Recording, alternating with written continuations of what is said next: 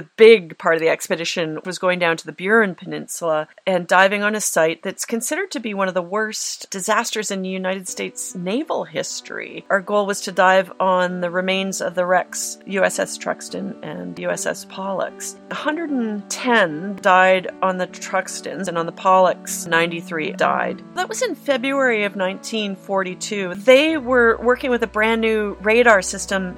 They were getting some false signals and literally drove right into the cliffs. That's Jill Heinerth, one of the world's leading divers. She's also a documentary maker, author, speaker, educator, RCGS Explorer in residence, and she's our guest on this episode of Explore, a Canadian Geographic podcast. Welcome to all you explorers out there, armchair and in motion. I'm your host, David McGuffin. When we last had Jill Heinerth on the podcast, she was prepping for the RCGS-flagged Great Island Expedition, a diving tour of World War II wrecks in and around the island of Newfoundland. One of the stories she shared with us last year as she prepared for the expedition was about Lanier Phillips, an African-American on a U.S. Navy ship that sunk off the coast of Newfoundland during the Second World War. Black men like Lanier Phillips were given the lowest jobs in the racially segregated U.S. Navy, and they were warned by their officers that if they ever went ashore, they'd be lynched by the locals. With his ship going down in harsh winter seas off the southern Newfoundland coast, Lanier Phillips convinced his fellows that the risk of lynching was better than almost certain death on a sinking ship. What followed would change his life. And as this woman, Violet Pike, started scrubbing Lanier's body because he was covered in oil, he woke up and said, "Ma'am, you won't be able to scrub this off my body. It's the color of my skin." And she said, "What? I've never seen a black man. How cool is this?" And she thought he was quite special and brought him home, and she wanted to take care of him. But to her shock, when the Navy sent a bus to take the men that did survive, the very few, he couldn't ride the bus with them because he was black. And this man actually went on to fight racial discrimination. It was because of the love and care from the people in Newfoundland that he recognized that he was fully human for the first time in his life. Violet Pike opened his eyes, and he never turned back. He fought racial discrimination. He became the first black sonar technician, a full member of the U.S. Navy. Beyond that, he went on to work in undersea engineering. He joined the Alvin team, the sub-team. He collaborated with Jacques Cousteau. He marched with Martin Luther King in Selma, Alabama. As a mark of gratitude, Lanier Phillips would return to Newfoundland many times, visiting the people and the community that saved his life. On her Great Island expedition, Jill and her team dove to the wreck of the ship that Lanier Phillips escaped from, one among many of the Second World War dive sites they went to. But we start with her dive to an RCAF Liberator bomber that no one had seen since it crashed and sunk in Gander Lake 80 years previously, taking with it the lives of 4 young Canadian men. Jill Heinerth, welcome back to the Explore podcast. Thank you. It's great to be with you. Yeah, no, great to have you back. It's always good to catch up with what you're up to because it's always fascinating. And I know the last time we had you on, we were still pretty deep in the pandemic, but you were planning to do this expedition, Great Island expedition with RCGS and other partners around Newfoundland, and very focused on World War II events. And I'm just wondering, how that all went. Yeah, we finally pulled it off Yay. last August. Yeah, we had to delay a couple of times just because we were going into a lot of small communities in Newfoundland with elderly population, and we just couldn't take the risk of being a vector for COVID in a place like that. So it was great to finally pull it off in August, and it was worth the wait because of some of the amazing discoveries that we had. Let's talk about those because the one that really caught my attention. There's a lot though, but there was the B-24 Liberator bomber.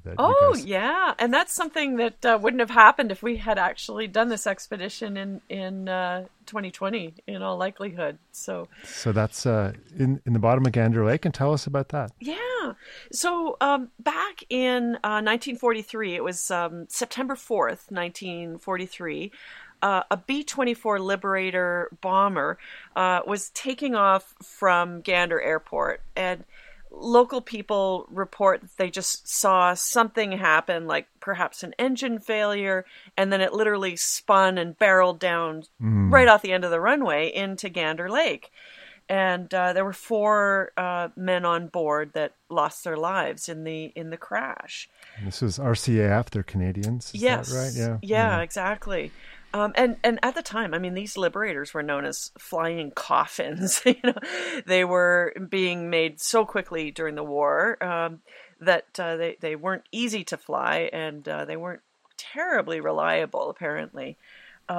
But they were critical to patrolling the coast of Newfoundland and Labrador on anti-submarine missions, looking for these German U-boats that were wreaking havoc on cargo ships and ferries and all kinds of even civilian vessels at the time. Yeah, so in 1943, this is sort of the peak of the Battle of the Atlantic. And absolutely. As you say, these convoys were the lifeline from North America. And really it was a Canadian-run operation, too. More or less. Yeah. And I've spent quite a lot of time in Newfoundland diving on some of the wrecks in Bell Island, for instance, the wrecks that were carrying, the ships that were carrying this high grade of iron ore from the Bell Island mine that was critical to the shipbuilding efforts, and that was one of the targets of those U-boats, and that was also one of the things that the liberators tried to protect were those sorts of cargo ships heading across. Yeah. So that Liberator itself was doing coastal patrols. It was taking off to go on patrol. Is that? It was, yeah. And the first step for me was really to fully understand what a Liberator looked like and what identifying marks I could be seeking out, because even when we know the location of a ship or a aircraft remains, we do have to confirm that it is the one we think it is. And so I actually made a trip to a fellow's house in St. John's, Robert Mayer, who was actually reconstructing the remains of a Liberator from the very same squadron. And it was one that had crashed in Goose Bay. Wow. And yeah, so he had actually, with help, retrieved all of the bits and pieces and parts from the forest up in Labrador and brought it back to his property in St. John's and was starting to rebuild the aircraft. And when I got there, he had, the fuselage was filling this shed that he had, and then little parts of the aircraft, like critically this little gunner's turret he had reconstructed so that I could see just how small this thing was that a man had to crawl into and kind of rotate down these little elbow rests, and how he would sit squeezed in this completely exposed little canopy, and with a belt of ammunition and a 50 caliber aircraft anti-aircraft gun sticking out the front. So I got to see these bits and pieces, and I asked Robert if I could see the tail stabilizers, because there's critical sort of RCAF or other markings on a tail stabilizer. And he says, "Oh yeah, I think I have that. Let's go this way." And we probably walked about 500 meters through the bush to another little shed that was kind of overgrown and pushed away the vines and opened the creaky door and stepped into this sort of musty shed that kind of reminded me of my grandfather's old sheds, and moved a few pieces of aluminum, and there it was, a tail stabilizer with this little red and blue rectangle with a little gap in between painted on the tail. And he says, "Yeah, this is one of the things that you should look for when you're identifying your aircraft." Yeah. Oh, amazing. What a great resource. I mean, that guy's a story in himself, it sounds like. Honestly, I could have spent days just kind of combing through the bushes and see what he had. And I asked him, I said, whatever, compelled you to want to completely restore an aircraft? And he said, "Well, I restored an old MG once." No way. I said, "Okay, well, I guess this is a different magnitude, because right now the fuselage is filling his main building, and he's going to have to kick out the wall to continue." Oh, no way. And you're not buying parts on eBay for that. No.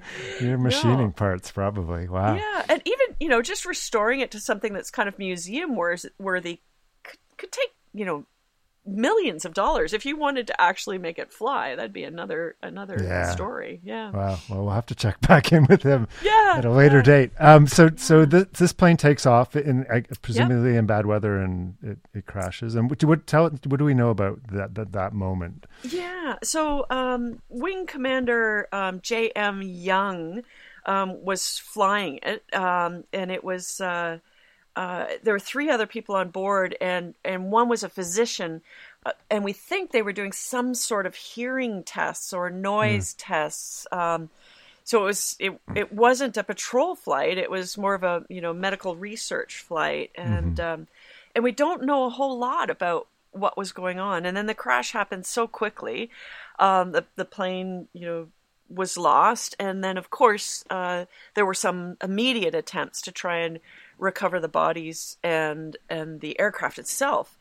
But it lay kind of on this precarious ledge between about 37 and 48 meters of depth in the lake. And they did find it right away. But at the time, the technology for diving would have been hard hat divers. So surface supplied on hoses with, hard hats, and they descended down to the aircraft. And I'll tell you, the visibility is inches in this lake. It's terrible. But they got there, and they did manage to recover the one body, and then 3 remained. So they tried grappling the aircraft. They tried, because it had flipped upside down and lay top down on this ledge.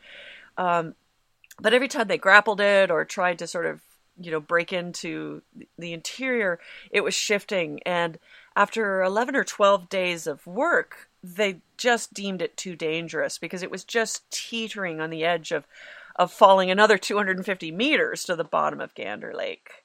And so they just abandoned it. And then it was sort of lost to history. Amazing. Yeah. So it's just local lore that people remembered this thing? Or, eyewitnesses just had recorded their findings, and they even had a GPS location. So it was so many years, decades, before anyone kind of took interest. And there was a local fellow, a Gander native called Tony Merkel, who was interested in finding this. And in his own boat, he would comb the area, and he had the GPS location, but couldn't see anything on his bottom finder. And he was a diver, didn't see anything when he dived. And so there was just kind of like, maybe we've got the wrong marks. But last year, actually even before last year, he joined the Newfoundland and Labrador Shipwreck Preservation Society to try and get more skills, more knowledge, more diving credentials, more archaeology credentials. And through that connection, he hooked up with a man named Kirk Regular, who had a much more advanced side scan sonar for some other work that he does. And he was doing some other work in Gander Lake, and he said, hey, could you just have a look at this area? And as soon as Kirk did, we got kind of the rough outline of what looked like an aircraft. But Tony wasn't really ready to dive on his own. And that's when our team came in. It's like, hey, you're going to be here. Could you dive on this location, see if you can tie into the aircraft and get some documentation? And so we were like, yes, perfect. This totally ties in with the story that we're doing in another part of the province. And so we managed to get there, and on the 79th or just one day short of the 80th anniversary of the crash, we did 6 dives and documented what we could in the very cold and very low visibility water. Wow. So tell us about that. Like, what do you, I mean, it's not almost no visibility. Almost no visibility. Yeah. So and how deep too? Yeah. So it's between 37 and 48 meters, kind of tilted and upside down. Wow. And the first diver we sent down, a colleague of mine, Luc Michel, he went down to tie in to the aircraft on the location. And fortunately, we literally got right on top of those marks, and he descended with a line and tied into the landing gear, basically. So kind of the undercarriage of the aircraft. And so after he'd done that, myself and an archaeologist actually dropped down, his name's Neil Burgess, and we dropped down that line to do the first images. So as we're descending, we can't see anything. Like, we both have our hands on the descent line, and we're dropping down, and my camera's kind of pointing down, and I'm sort of looking through a viewfinder. And it's amazing, but my camera saw the wreck before I did. Wow. So the sensor technology in some of these, high def cameras today is better than our eyes. And so as we're descending, I'm also very aware of the fact that we're kind of deep, and we could experience nitrogen narcosis, something that kind of gives you a little bit of a drunkenness if you're diving on an air mix. Our initial plan was to have helium available, but helium is getting scarce these days. And despite the fact that we had ordered it months before, it didn't arrive in Newfoundland in time for us because of the scarcity. It's needed for, hospitals these days. It's like a pandemic shortage thing, isn't it? Right. Yeah. So we drop down. My camera sensor sees the wreckage, and I'm like, yes. And I have two 33,000 lumen lights on my camera. And bright lights. bright lights. And yet Neil, my archaeologist partner, keeps, like, he's losing me. He can't even stay with me because the lights are just being sucked up in the blackness. Wow. So it was almost a matter of kind of like spraying my camera at the wreck, despite the fact that I can't see much at all. So are you seeing through the viewfinder? Is that? I'm looking through the viewfinder. I'm seeing more than my eyes can see, but even just that extra distance between the camera and myself is making a huge difference. So the camera dome's closer to the wreck, and so it's getting a lot more. And so I thought, okay, I'm just going to, swim as much as I can around and capture everything I can and review the footage after to see if we got it.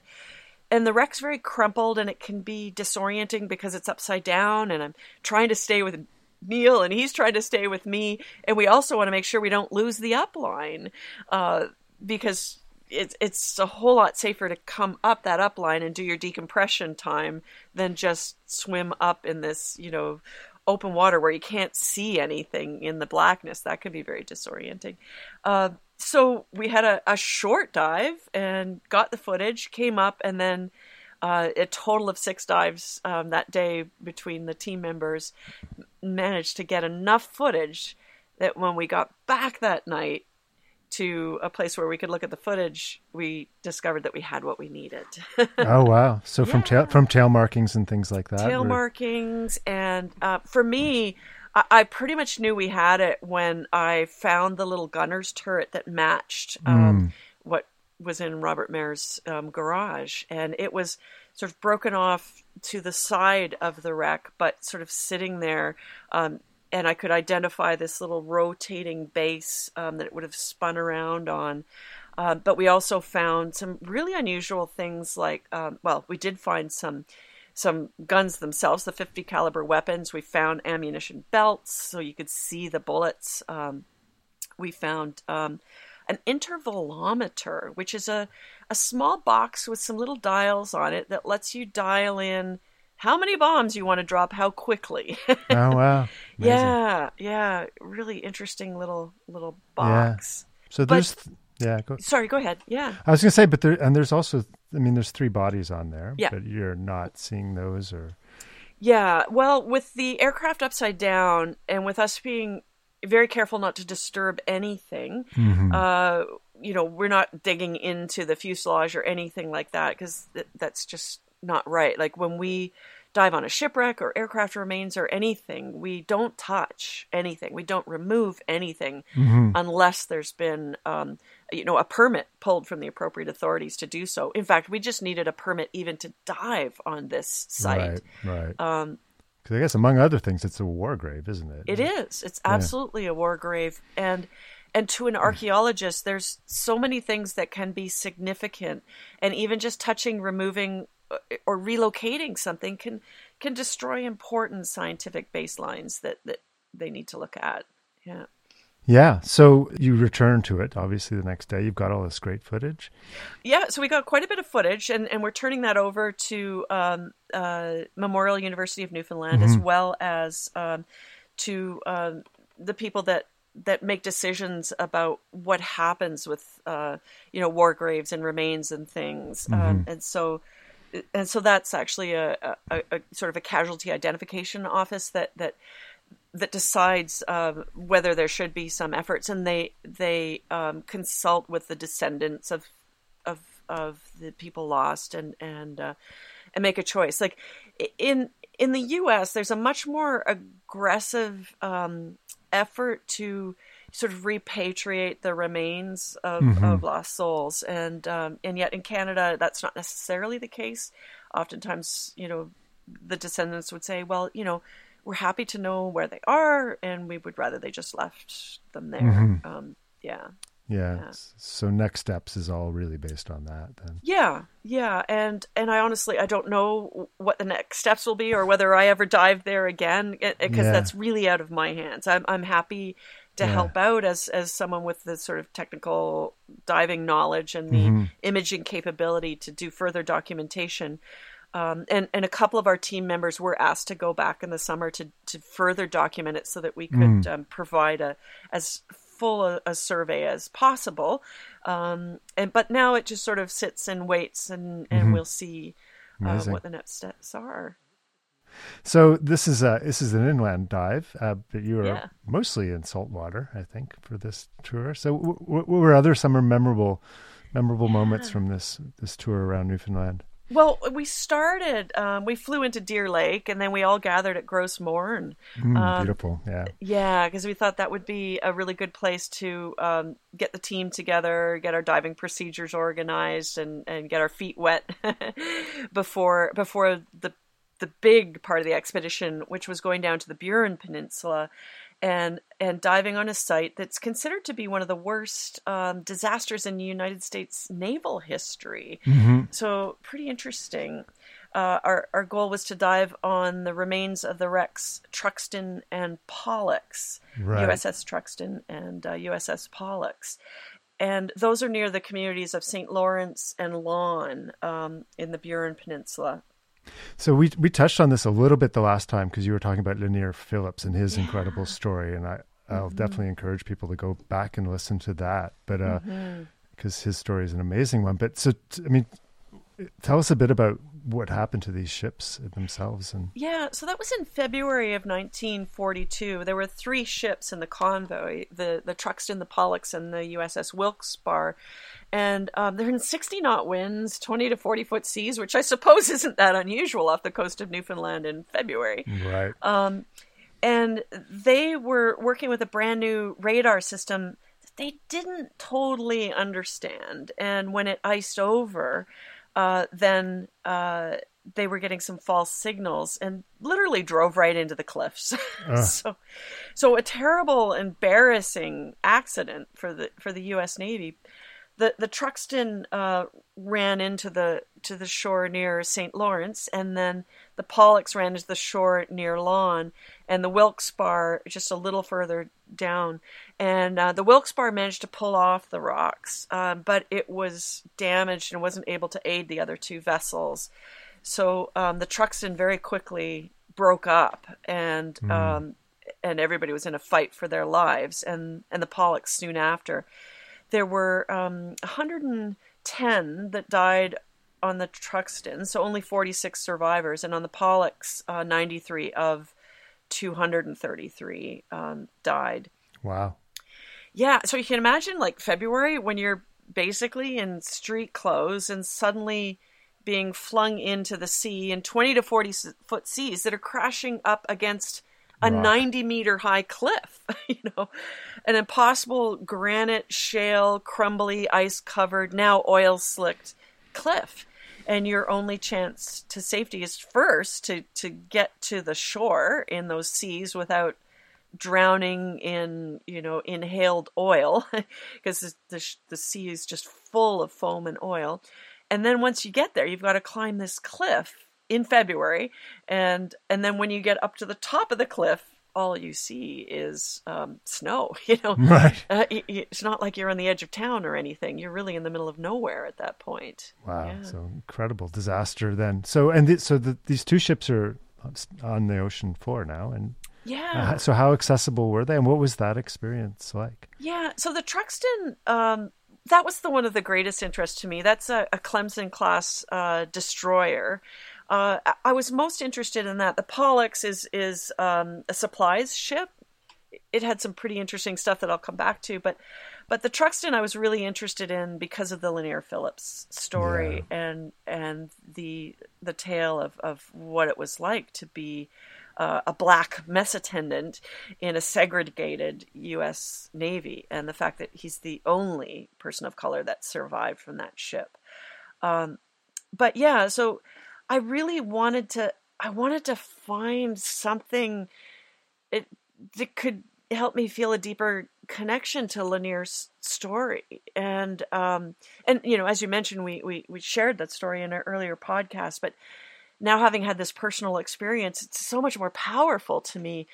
Because Lanier, as a mess attendant, lived his life in the bowels of the ship, just doing laundry and shining shoes and serving meals to officers. Yeah. And he wanted so much more. I mean, he slept fully clothed with a life jacket nearby, just because, you know, lots happens. He was in numerous, shipping accidents and sinkings in his life. So he was from the Jim Crow South and was effectively in the Navy still in the Jim Crow South, basically. Yeah, he's from Lithonia, Georgia. I mean, the Ku Klux Klan burnt down his high school. So, joining the Navy was his only chance, even though it was a segregated Navy.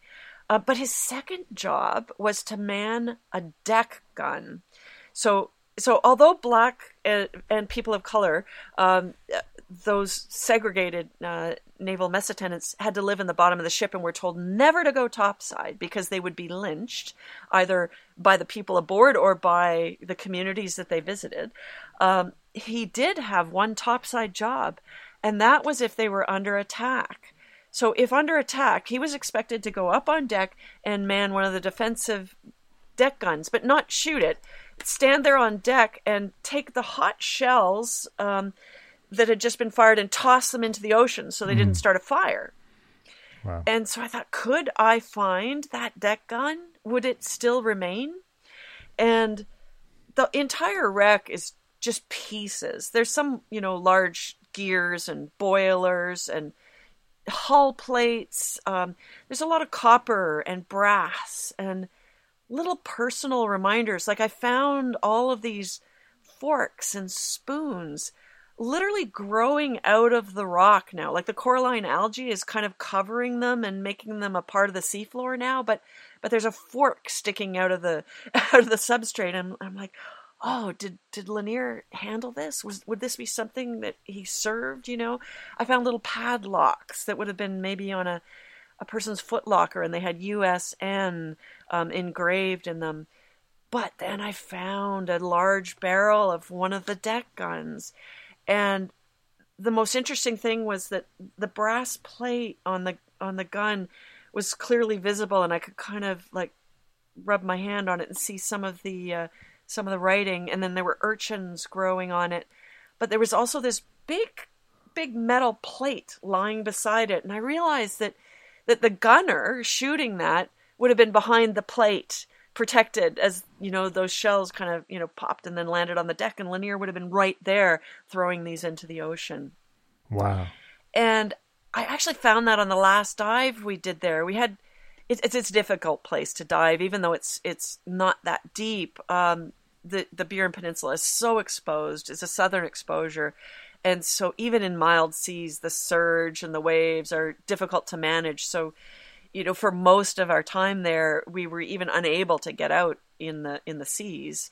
But on the very last day, as we were returning from the Truxtun, or returning from the Pollux, I said to Rick Stanley from Ocean Quest Adventures in Newfoundland, I said, hey, can I do one last dive here with Neil and just get a few more images? Maybe the visibility will be a bit better today.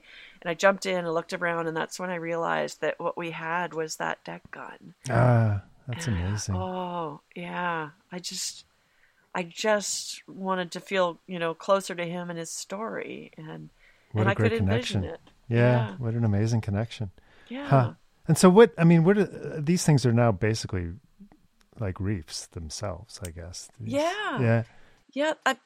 The Pollux is kind of like someone like spilled a hardware store all over the seafloor, right? Like, because it was a supplies ship. So there's tools and there's wire and there's like those little padlocks I saw there too, and lots of things from the mess halls. So there's certain things that persist, the copper, the brass, portholes, are still lying on the seafloor there.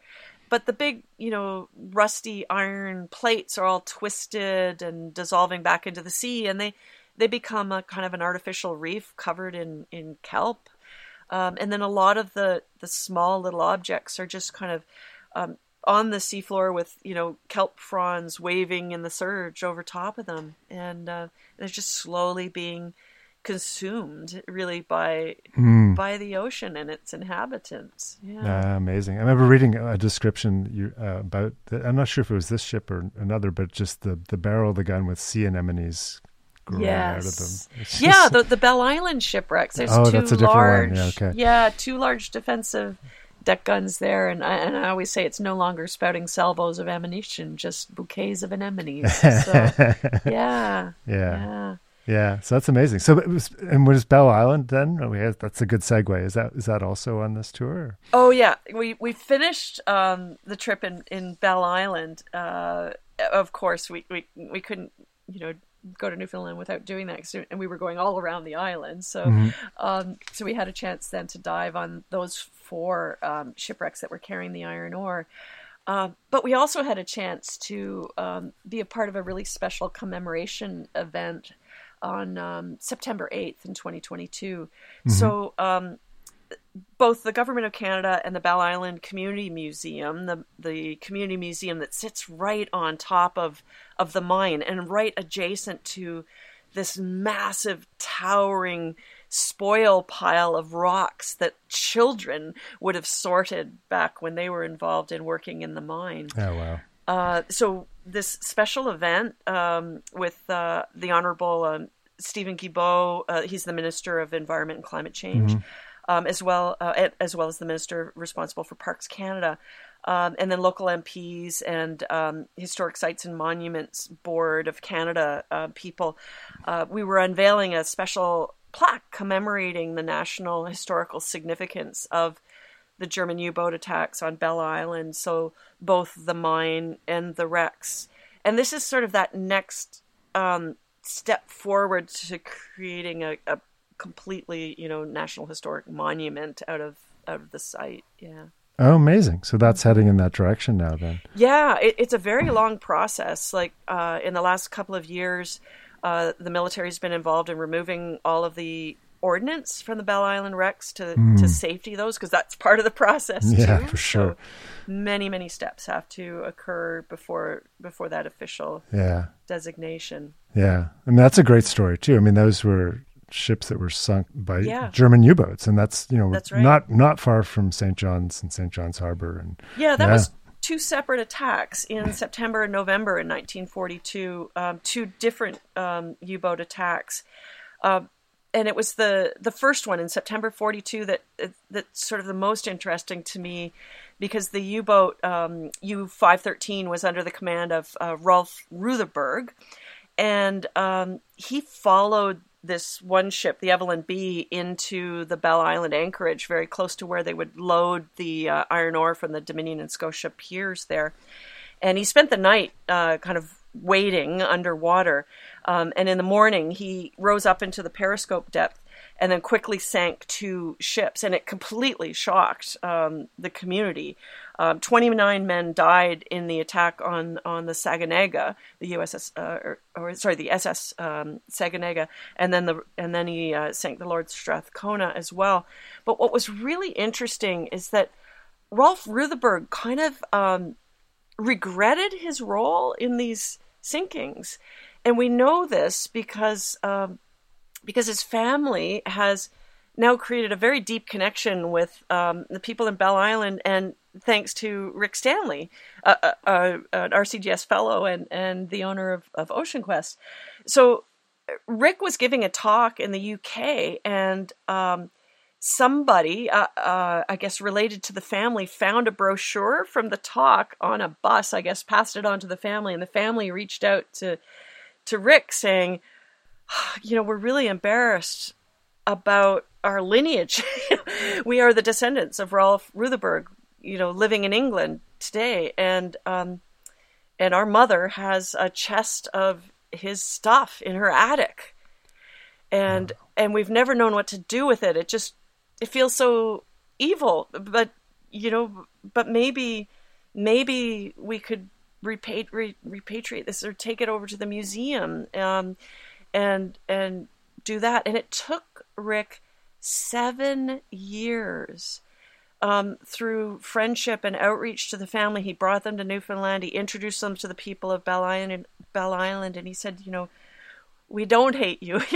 We're your friends. This is not your responsibility. And besides, as it turns out, when they dug through that chest of stuff, Rolf Rutherberg regretted sinking civilian ships, and he took all these like tourist pictures of the coastline of Newfoundland and thought it was beautiful, and frequently, rose to periscope depth and then even surfaced to take photographs for a little album. Yeah. And it took 7 years for Rick finally to convince the family to bring the artifacts to Bell Island, and there they were presented to the museum where they are today. Wow. Both his Iron Cross, some of his medals, his diaries, his photographs, some of his certificates from being part of the German military, and wow. And it's extraordinary. I mean, the event, there were just tears everywhere because at the time there were still people in Bell Island alive that rescued some of the men from those sinkings. So incredible. So, yeah. And that museum is on Bell Island itself? Or? Yeah, it's on Bell Island in a small building that sits atop the Bell Island No. 2 mine. So that's how you get into the mine. It looks like a little house almost, except for the fact that there's this great tailings pile beside it.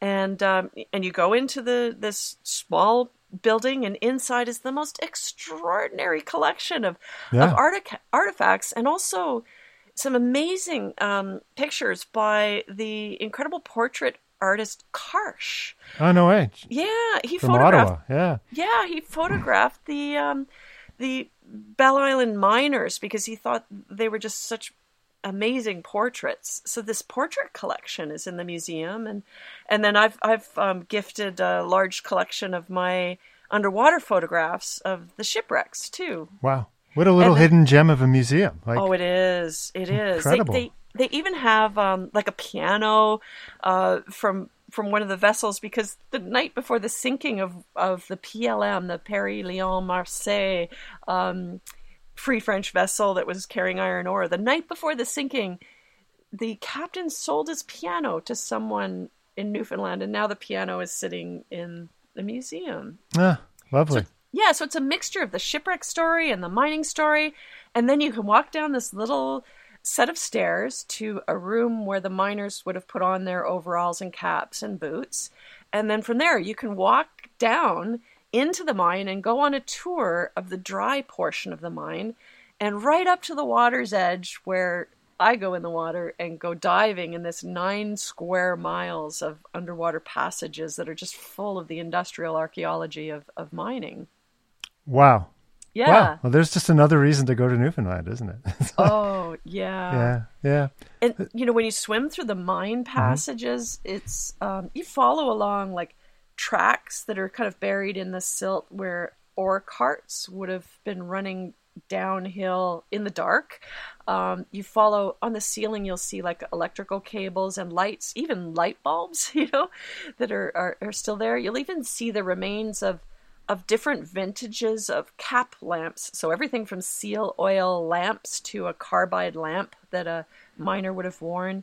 And you could follow the pipe works that would have helped to run the tools underground. And you also can see along the walls inscriptions. So sometimes it's just where somebody has scratched a series of numbers to add up their load for the day. Sometimes you can see places where people have drawn caricatures with the soot from their cap lamps. And then at other places, you can see little white crosses that mark the location where men lost their lives. Yeah. There have been a lot of them, I'm guessing. 106. Yeah. 106 men lost their lives. Yeah. Yeah. I mean, so much of the focus of this expedition is the Second World War, and I'm just wondering what the inspiration was there for you, or what the... Well, it started for me when I rode my bike across Canada. It's a weird connection, but 10 years ago, I embarked on a cross-Canada bike ride with my husband, unsupported, from Vancouver all the way to St. John's, Newfoundland. And when I got to Newfoundland, I picked up the telephone and I called Rick Stanley, a man that I only knew of and had no relationship with, and said, hey, I know about you. I know you do some amazing diving in Newfoundland, and I know nothing about diving here. I'd love to finish our ride, and, could I rent a place at your little adventure resort for a couple of days at the end of our ride? And he said, oh my gosh, no, you cannot. He says, you be my guest. You can't rent a place here. You be my guest, and I will, tell the story and take you around. And we had a series of speaking engagements already arranged in St. John's to share our water documentary that we were cycling across the country. But a couple of days in Newfoundland at the end of the trip turned into, 2 weeks of touring around and learning about this World War II history that I didn't even know about. Yeah. And I'm embarrassed to say that I didn't know this part of Canadian history, or what would become Canadian history, because Newfoundland wasn't even part of Canada then. Yeah, no, and many don't too. But I think the beauty of the timing of this too is we're losing our veterans, our World War II veterans that are, they're all in their 90s at least now. Yeah. So I think it's just so important to find ways to bring their voices back, and I think that's what this does in a very lovely way. It is, and Newfoundland made an especially large sacrifice in the war. I mean, the Newfoundland Regiment lost so many men. And then even, the people that remained behind had incredible sacrifices as well. Like, I think about the people in the Burin Peninsula in St. Lawrence and Lawn that rescued those men from the sea and still carry those stories. Like, Lanier Phillips is a folk hero in that part of Newfoundland. His name isn't even known in the United States, but he's a folk hero in Newfoundland. But so are all the people. Like, there is one remaining rescuer from those sinkings of the Truxton and the Pollux. Gus Etchegary is still alive. He's in his 90s. Oh, amazing. Oh, I'd love to interview him while we still have him, because the firsthand accounts of those stories. I got to speak to the descendant of a young woman who, Ina Farrell Edwards, who photographed the sinkings and then all of the aftermath. She photographed them pulling the bodies up and interring them in St. Lawrence, and then disinterring them and moving them again to Argentia. And she followed for years what remained of the wrecks as it broke up into the ocean. And she was just a teenager when the sinkings occurred. She'd skied out there to the edge of the cliff on Chambers Cove with her little brownie camera that she had earned, working in the general store there. And so I spent some time with her son at the home where Lanier stayed for years and continued to visit for years afterwards, and held her original photographs in my hands. And so they still exist. That's they fantastic. still exist. And so where are they? So he has the originals, but Oh my God. there are copies of all of her notes and so many other archival resources at the Memorial University of Newfoundland archives. And I spent some time there digging through boxes and boxes of ship's logs and diaries and handwritten notes. And then they had all copies of Ina's photographs as well. Yeah. Fantastic. Well, thank you for this, Jill. This is, thank you for doing what you're doing, because it's such an important part of our past, and it, Oh, it's my pleasure. It's such an honor to be close to and then be able to share these kinds of stories. Yeah. Fantastic. Before I let you go, I know you've always got interesting things on the go, and there's a connection to Jane Goodall. Yeah. I think you have. And could you just tell us about that? Yeah, there's a new program that's just launched on Apple TV called Jane, and it's a kids program, but it's quite different because there's a lot of really exciting computer generated graphics, and it's really meant to carry on Jane Goodall's legacy. And Jane Goodall was like an unknowing mentor to me. I did have a chance to meet her, and she is an amazing woman, but her work carries on in this program, and I'm in the first episode. So that's fantastic. You're kicking it off. Wow, that's quite an honor. Yeah, they're carrying my story about swimming with polar bears in the Arctic. So the young girl who's leading the program talks about conservation efforts and how to save the planet, basically. And there's also a great supporting web program called Roots and Shoots that's Jane's foundation, and they have all these teacher resources and kids resources. So like there's a little scrapbook about the whole polar bear encounter there, and lots of wonderful stuff that kids can get for free, or parents or teachers can use to share this message. Awesome. So that's streaming on Apple TV. Yeah, streaming on Apple TV, and I'm going to the big, official premiere tomorrow at the Toronto Zoo. Oh, fun. Yeah. Awesome. Yeah. Well, Jill, it's always a pleasure. We look forward to the next time, and safe travels. Thank you so much. That's it for this episode of Explore. Thanks so much for listening. If you enjoyed it, please rate and review us. It helps others to find these interviews. And be sure to subscribe so you don't miss future episodes. Until next time, when we'll explore again. I'm David McGuffin. I think right now we're enjoying very much looking back at the Earth, and it's just a fantastic experience, and I just can't wait to get back and start telling people. We left Simpson about June the 10th with the fur brigade, consisting of a number of yacht boats, each manned by 10 voyageurs. For us Inuit, it means that Inuit oral history is very strong. We flew low over every inch of the country that could be. We were hoping that he would fire at us. I guess 160 dives or so. There are shrimp fish swimming around outside.